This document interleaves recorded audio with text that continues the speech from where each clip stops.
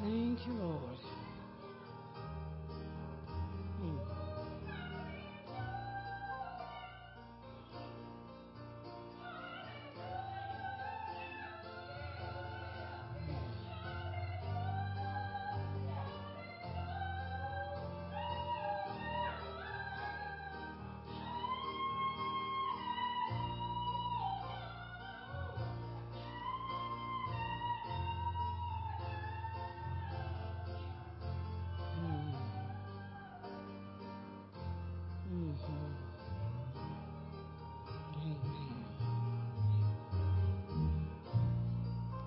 I just want to give myself away.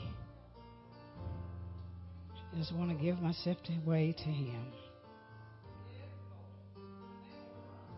Just want to be used by Him for His glory. Thank you, Lord. Lord, take my heart, take my mind and my soul.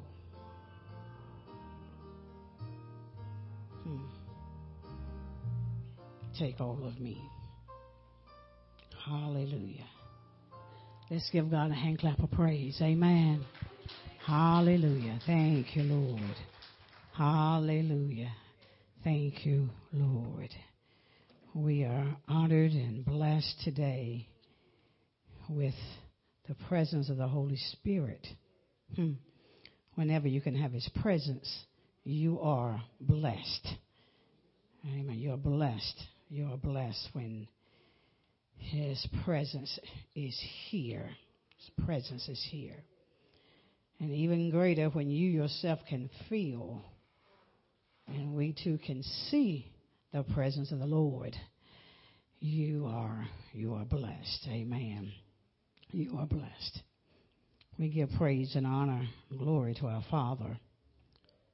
We want to continue what we call a part 2 to what the Holy Spirit shared on Wednesday night. And we found it to be so awesome for what the Lord shared on Wednesday night. I saw fit that God would bring a part 2. And for those of you that wasn't present on Wednesday night, I want to kind of fill you in about what God spoke to us in order for us to get to part 2. We need to fill you in. Father, bless your word. Bring all things back to my remembrance. This is our prayer in Jesus' name. Amen.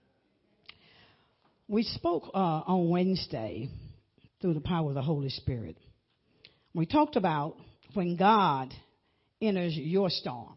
So we talked about on Wednesday. When God enters into your storm. And He showed us in the book of Matthew and also in the book of Mark that about how God enters into your storm. And in Matthew, he dealt with us with about the 2 fish and the 5 loaves of bread, and how the disciples was given it by Christ to break and distribute it to the multitude.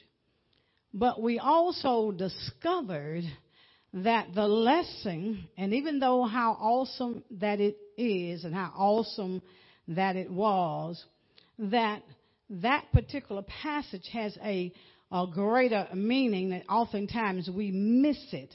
We've always focused on the 2 fish and the 5 loaves of bread. However, when you take a closer look, we discover that the lesson was all about the disciples.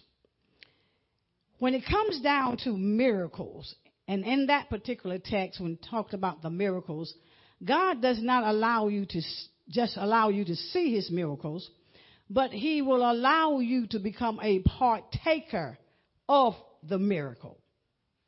And that was one of the things that God revealed in that particular text, how he allowed his disciples to become a partaker of that particular miracle.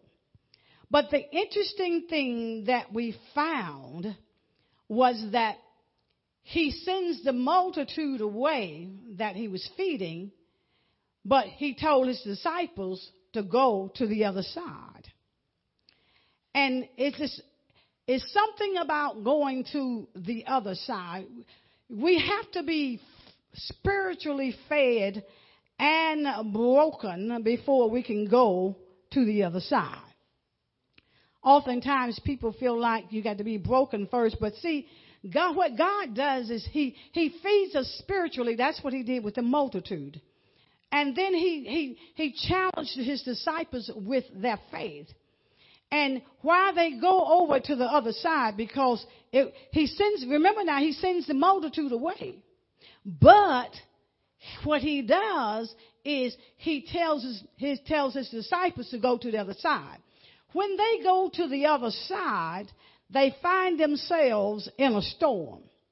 Anytime we're about to go to the next phase or the next place in our destiny, then we're going to enter into a storm.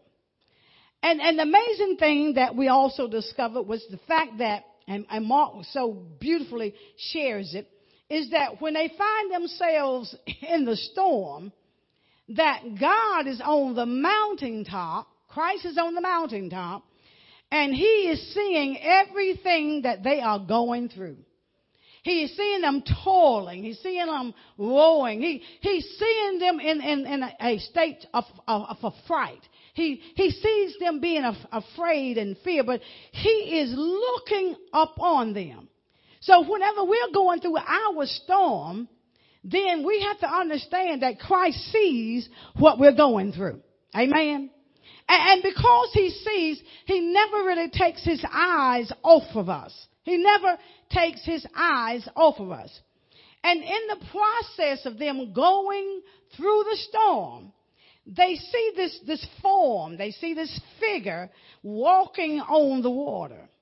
And they are afraid. And they cry out, and they said it was a spirit. But what was happening was God was revealing who he actually is. Because see, God is a spirit, and we must worship him in spirit and truth. So that spirit that was walking on that water, so he's revealing himself to them. But they thought he was a ghost. One translation said they thought he was a ghost.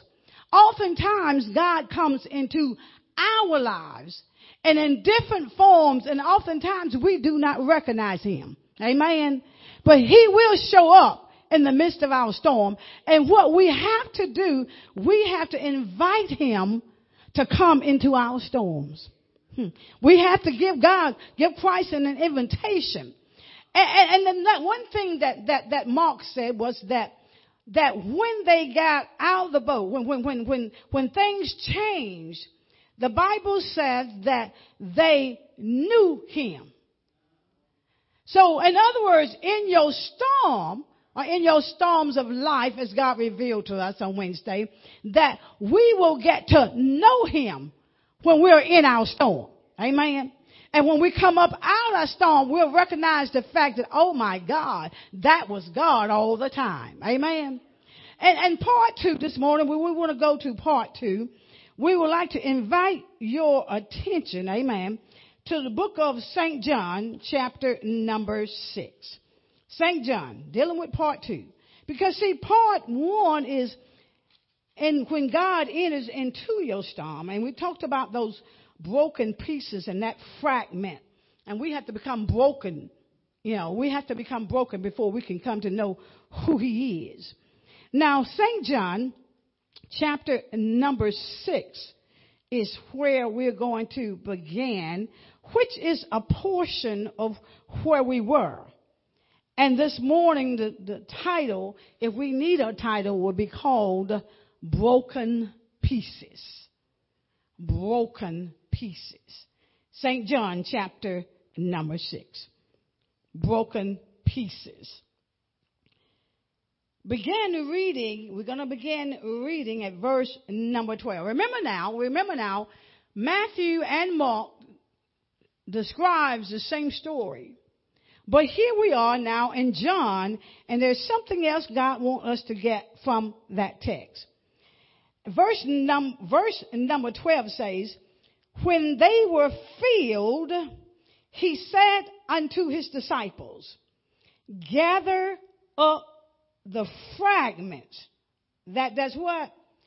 That remain, that nothing be lost. What God is saying, he said, I can use your broken pieces. See, don't throw away your broken pieces. God says, I can use your broken pieces. And we're going to go to a text that will show us how God uses your broken pieces.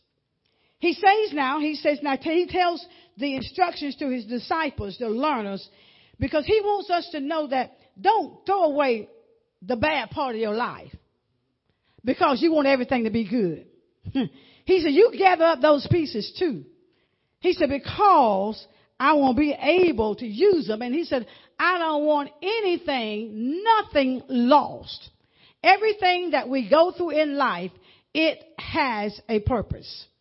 And God will use those things that happens in our life, and he will bring good out of those things.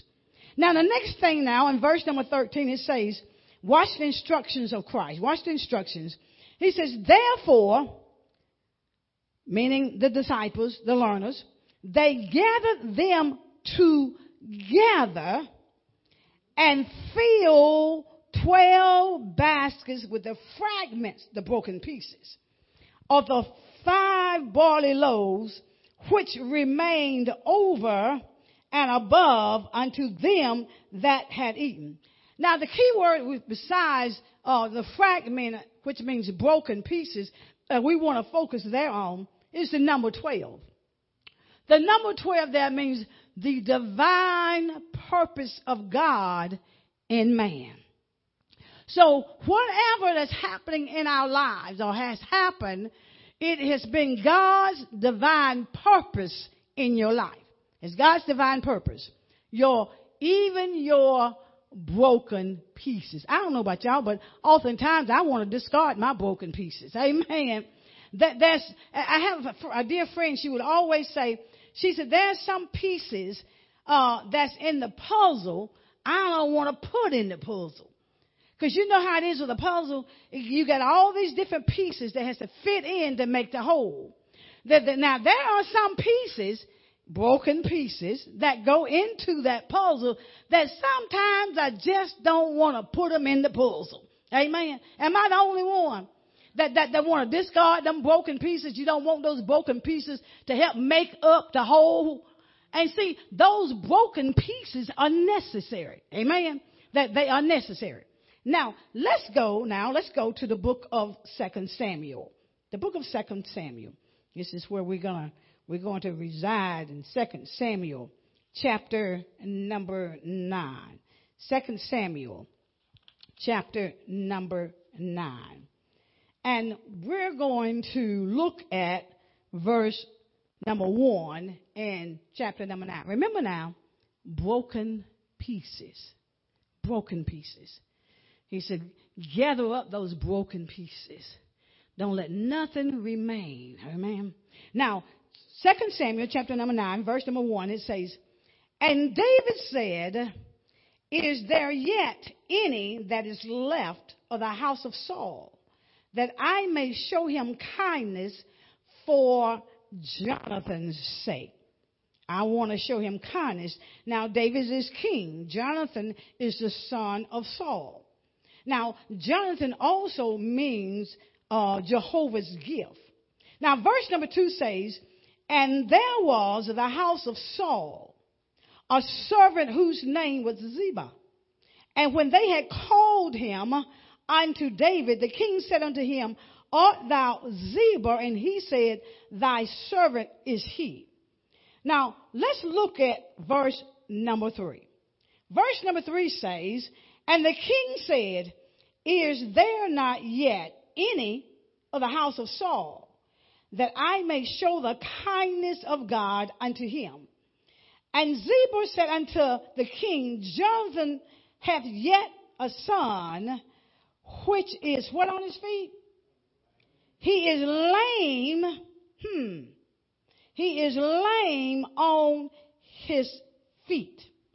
Now, when we look at that word lame, when we think about that word lame, we think about a person that's crippled, or there's some deficiency, or something has transpired that he's not operating in its totality. See, the word there, lame, means that he was crippled in his spiritual understanding. You're going to get it in a minute. Because many of us are sometimes crippled in our spiritual understanding because we want to discard our broken pieces. Amen?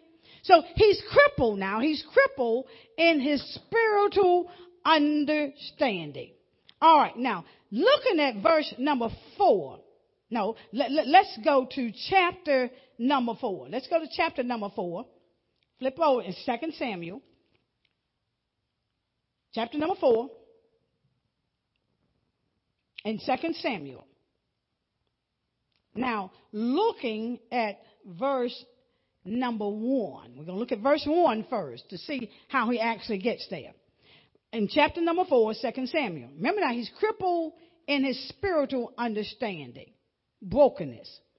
Verse 1 says, and when Saul's son heard that Abner means father of light, was dead in Hebron means friendship, his hands were feeble, and all the Israelites were troubled. In other words, Saul and Jonathan had just died. He was killed in battle. Okay? Watch verse number 4. This is what happens. This is how we end up with broken pieces. Verse number 4 says, and Jonathan, Saul's son, had a son that was lame of his feet. He was crippled in his spiritual understanding. The Bible says he was 5 years old when the tidings came of Saul and Jonathan out of Jezreel. Now, the word Jezreel means may God give seed. Okay? So he's crippled in his understanding. And the place that he hears of the tiding is the place where God is giving seed. Looking at the latter part of verse 4, it says, and his nurse took him up and fled. And it came to pass, as she made haste to flee, that he fell and became lame. And his name was Mephibosheth. Now, the things here we need to look at. How he ended up crippled in his spiritual understanding. He was dropped by his support system, his nurse, his caretaker. He became broken when he was dropped. You know how you have trust and faith in somebody and they drop you? For a minute, it will cripple you in your spiritual understanding because you don't understand the brokenness. Amen. All right. So here it is now, in her haste to save his life, she cripples him in his understanding. Have you tried to help people? And in your haste, and when you want something so bad, if you're not careful, you can cripple them in their spiritual understanding. So that's how he ends up being crippled, because she ran in haste. And the name, oh, thank you, Holy Spirit. Before he fell, he was not lame. Y'all catch that? Before he fell, before there was a fall, he was not crippled in the spiritual understanding. Because, you know, sometimes you can have worldly understanding, still be crippled. But the worst type of crippledness is spiritual understanding, being spiritually crippled. Amen. So here it is now. His name is Mephibosheth, which means dispeller of shame. Because of his spiritual crippledness, now he is dispelling shame everywhere. He has taken on the identity and he has defined himself, not recognizing who or what his true identity is. Now he is basing his identity upon his handicap. Have you ever compared yourself to somebody else? and your own mind, you think they all this and they all that, and it will cripple you because you think they're more than you are. And the reason being is because you don't know who you are. You understand what I'm saying? See, once you get to know who you are, you cannot become crippled in your spiritual understanding because of what someone else has or what knowledge they may have or what they may possess. You got that? So we have to understand now. He has a problem. He has based his handicap. This is how he has defined himself by his shortcomings, by his weaknesses, and by his past mistakes. Does anybody allow their past mistakes to cripple them in that spiritual understanding? Because see, until you know who you are and the love and what the blood of Jesus Christ does and has done for you, then you cannot become crippled in your spiritual understanding. Because people do not know who they are because they are still crippled in their spiritual understanding. You have to understand who this young man was. He was the next heir. He was the king's son.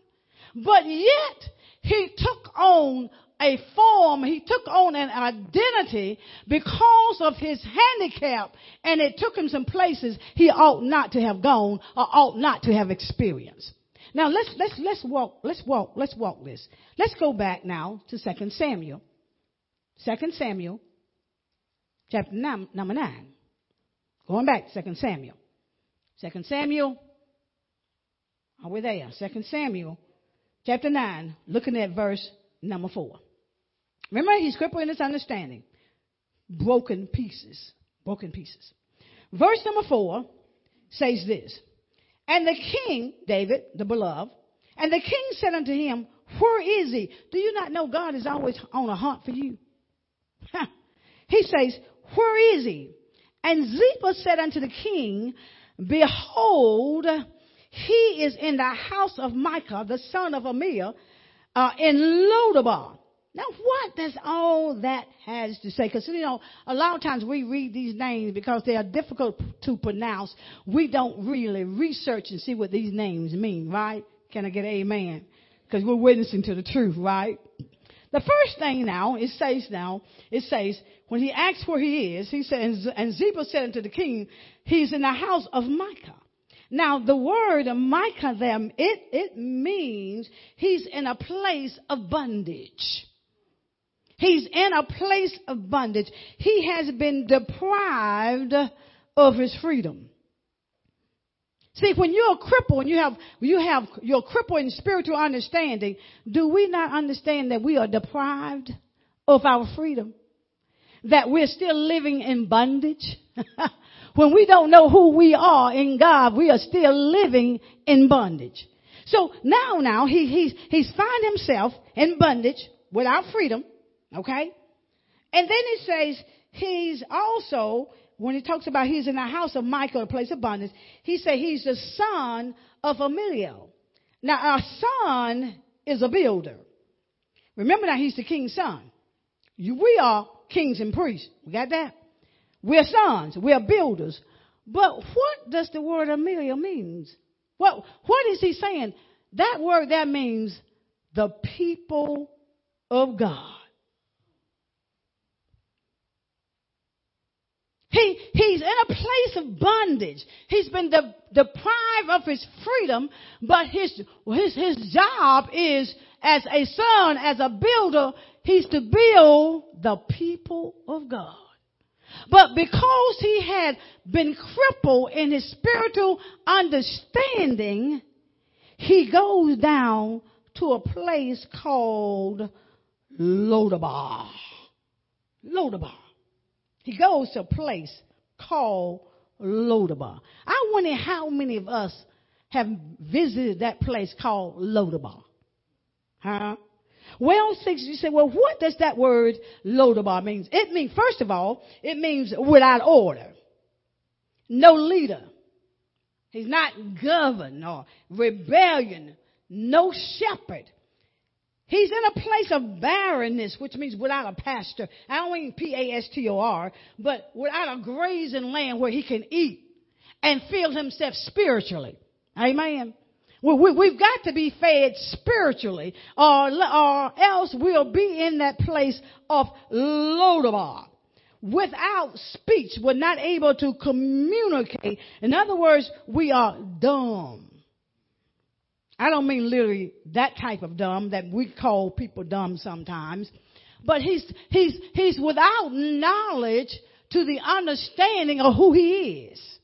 So because of his brokenness, he shows up in a place, and I keep hearing this word, and I keep trying to reject this one word I'm hearing, and that one word is depression. You see, depression can be your Lodabar. I don't know who that word is for, whether it's for the house locally or whether it's for the world, but God is letting us know if you're operating in a place of depression, you're living in Lodabar. You're living in Lodabar. And he says, you should be grazing, but see, you don't have no shepherd, or you don't have no pastor, anything to feed you. You're in a place of barrenness. In other words, you're not birthing anything. Amen. And the reason why is because you are a son. You are a builder. You're supposed to be building the people of God. How many have been building people lately? Think about it. Or have we been in a place called Lodabar, where we have been deprived of the things that we need because sometimes we make ourselves feel less than. Anybody been there? Less than? Amen. But the reason why is because we don't know who we are in God. Don't know who we are in God. Now let's continue now. Let's continue. Now, his brokenness has taken him to a place of bondage, being crippled in his understanding. And he's no longer doing the job he needs to be doing of building people because he is in those places that he does not need to be. Depression, anxiety, frustration, irritation, and the list goes on. Amen. Amen. Low self-esteem. The list goes on. Amen. It goes on. Now, looking at verse number 5. We're almost done. Verse number 5. It says, then King David sent and fetched him, the beloved, out of the house of Micah. The first thing God will do for us, he will take us out of that place of bondage. While you're in your brokenness. He says, the son of Ameliah from Lodabar. He takes us from that place. The first thing God does. He takes us from that place. He sends for us. Come out of Lodabar. Come out of bondage. And then verse number 6 says, now when Mephibosheth, the son of Jonathan, the son of Saul, was come unto David, praise God for receiving the invitation, he fell on his face and did reverence. And David said, Mephibosheth, and he answered, behold my servant. You see how God is calling him his servant while he is in the state of brokenness? It's something about our God. Amen. He called him servant one that serves the master. Even in the midst of his brokenness, he's calling him from that place of bondage because he wants to deal with the brokenness. Now, verse number 7 says, it says, and David, the beloved, said unto him, fear not. The first thing he addresses is his fear. Fear is a dangerous thing. Fear will keep us in bondage. It will keep us in bondage. He says now, for I will surely, this is a promise, show thee kindness for Jonathan than thy father's sake, and will restore thee all the land of Saul thy father, and thou shalt eat bread at my table continuously. God says, not only he says to him, you come out of that place of bondage, but he says, I am going to restore. He says, I am going to restore all that your father had, all that was supposed to come to you. God says restoration will come. You see, regardless of what it looks like, regardless of what it may seem like, restoration is here. Restoration is here. It doesn't matter what it looks like. Restoration. God's going to restore. I don't know what somebody may have lost, locally, or whether they may have lost all over the world. But God said there's coming a season of restoration. Hallelujah. There's coming a season of restoration. So take your eyes off of depression. Oh, I don't have this, or I can't do this, or I can't go here. Listen, Dr. Manley and I went the other day. I got tickled. I said to the Lord, Lord, we look like a third world country. We go to the restaurant. It's been almost 2 years, I guess, since we've been out to eat. We used to drive through and get it, So we decided to go to the restaurant here in Boiling Springs, and we walk in. The only people that were present was 3 people. They were servers and us. That made 5 people in the restaurant. That normally house a whole lot of people. And we were the only 2 people in the restaurant. In the entire restaurant, we were the only 2 people eating. And by the time we finished what we had to eat and we get up and leave, 3 more people came in. And I said, Lord, if this is not a third world country, I don't know what is. Because I looked at, and then the things that we wanted to order, one waitress asked the other waitress, she said, do we have this? They had a limited menu that you can choose from. It was sad. It was very sad. It was very sad. But my eyes, I began to look around and I'm like, God, what is really going on? There's a lot of other things going on besides what we see. Now, besides the season of restoration coming, because it's coming, look at the promise. The promise tells you in your brokenness, the promise is you are going to be able to eat at the Father's table, bread at the Father's table continuously. Even in your broken condition, the Father gives you an invitation to come and sit at his table. Is that not awesome? Even in our state of mind and condition that we're in, God said, come on and sit at my table. And I just don't want to give you one meal. He said, I want to feed you continuously. See, that is what God is saying. He said, I want to feed you continuously. He said, to come away from that crippled spiritual mind. And this is the last verse. And look what verse number 8 says. Verse number 8. Verse number 8 says, and he bowed and said, what is thy servant? This is what happens when you're spiritually crippled in your mind.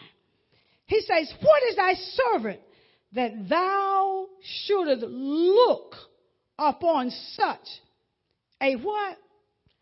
A dead dog as I am. See, when you're in a state of brokenness, when you are spiritually crippled, you will, I hear you, Holy Spirit. You will define yourself as the world defines you. He saw himself. His perception of himself was a dead dog. A dead dog is useless. There's no profit in a dead dog. That's how the king's son, the builder of God's people, saw himself. But he had been broken because he had been dropped. Some of you out there have been dropped. And you can't seem to get up. It's because we don't know who we are. And God is calling you back to the table. So, I hear you, Holy Spirit. I don't know who this word is for, but he said, I heard the Spirit say, some folk has left the king's table. Then left the king's table. We don't want to leave the king's table. Because if we leave the king's table, we will become spiritually crippled forever.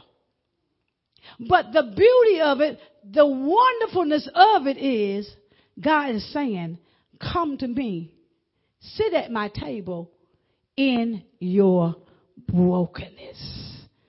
That's an awesome invitation. That's an awesome invitation. Come to me, sit at my table. And if you know, whenever, thank you, Holy Spirit. Whenever you're sitting at a table, remember now, the Bible said he was, as a passage of scripture says that he was lame in both feet. Starting off, it never told us he was lamed in both feet. It said he was just lame. But when you sit at the Father's table, and when you think about a table in the natural, when you sit down at the table, you can't see your feet. You can't see your brokenness. So when you're sitting at the Father's table, you can't see your brokenness. Or people can't see your brokenness when you're sitting at the Father's table. That's awesome. That's awesome. That's awesome. You'll still be walking around with a smile and still be broken, and people won't even know it. You'll still be going through, having a hard time trying to make it. And people will have no idea that because you're sitting at the Father's table, that's how you're making it. Your brokenness is there, but God has covered your brokenness because you receive the invitation to sit at his table. Brokenness. Let's give God a hand clap of praise for his word. Amen. Hallelujah. Amen. Amen. Amen. I pray to God that you have received the word. You have received. Some people are broken.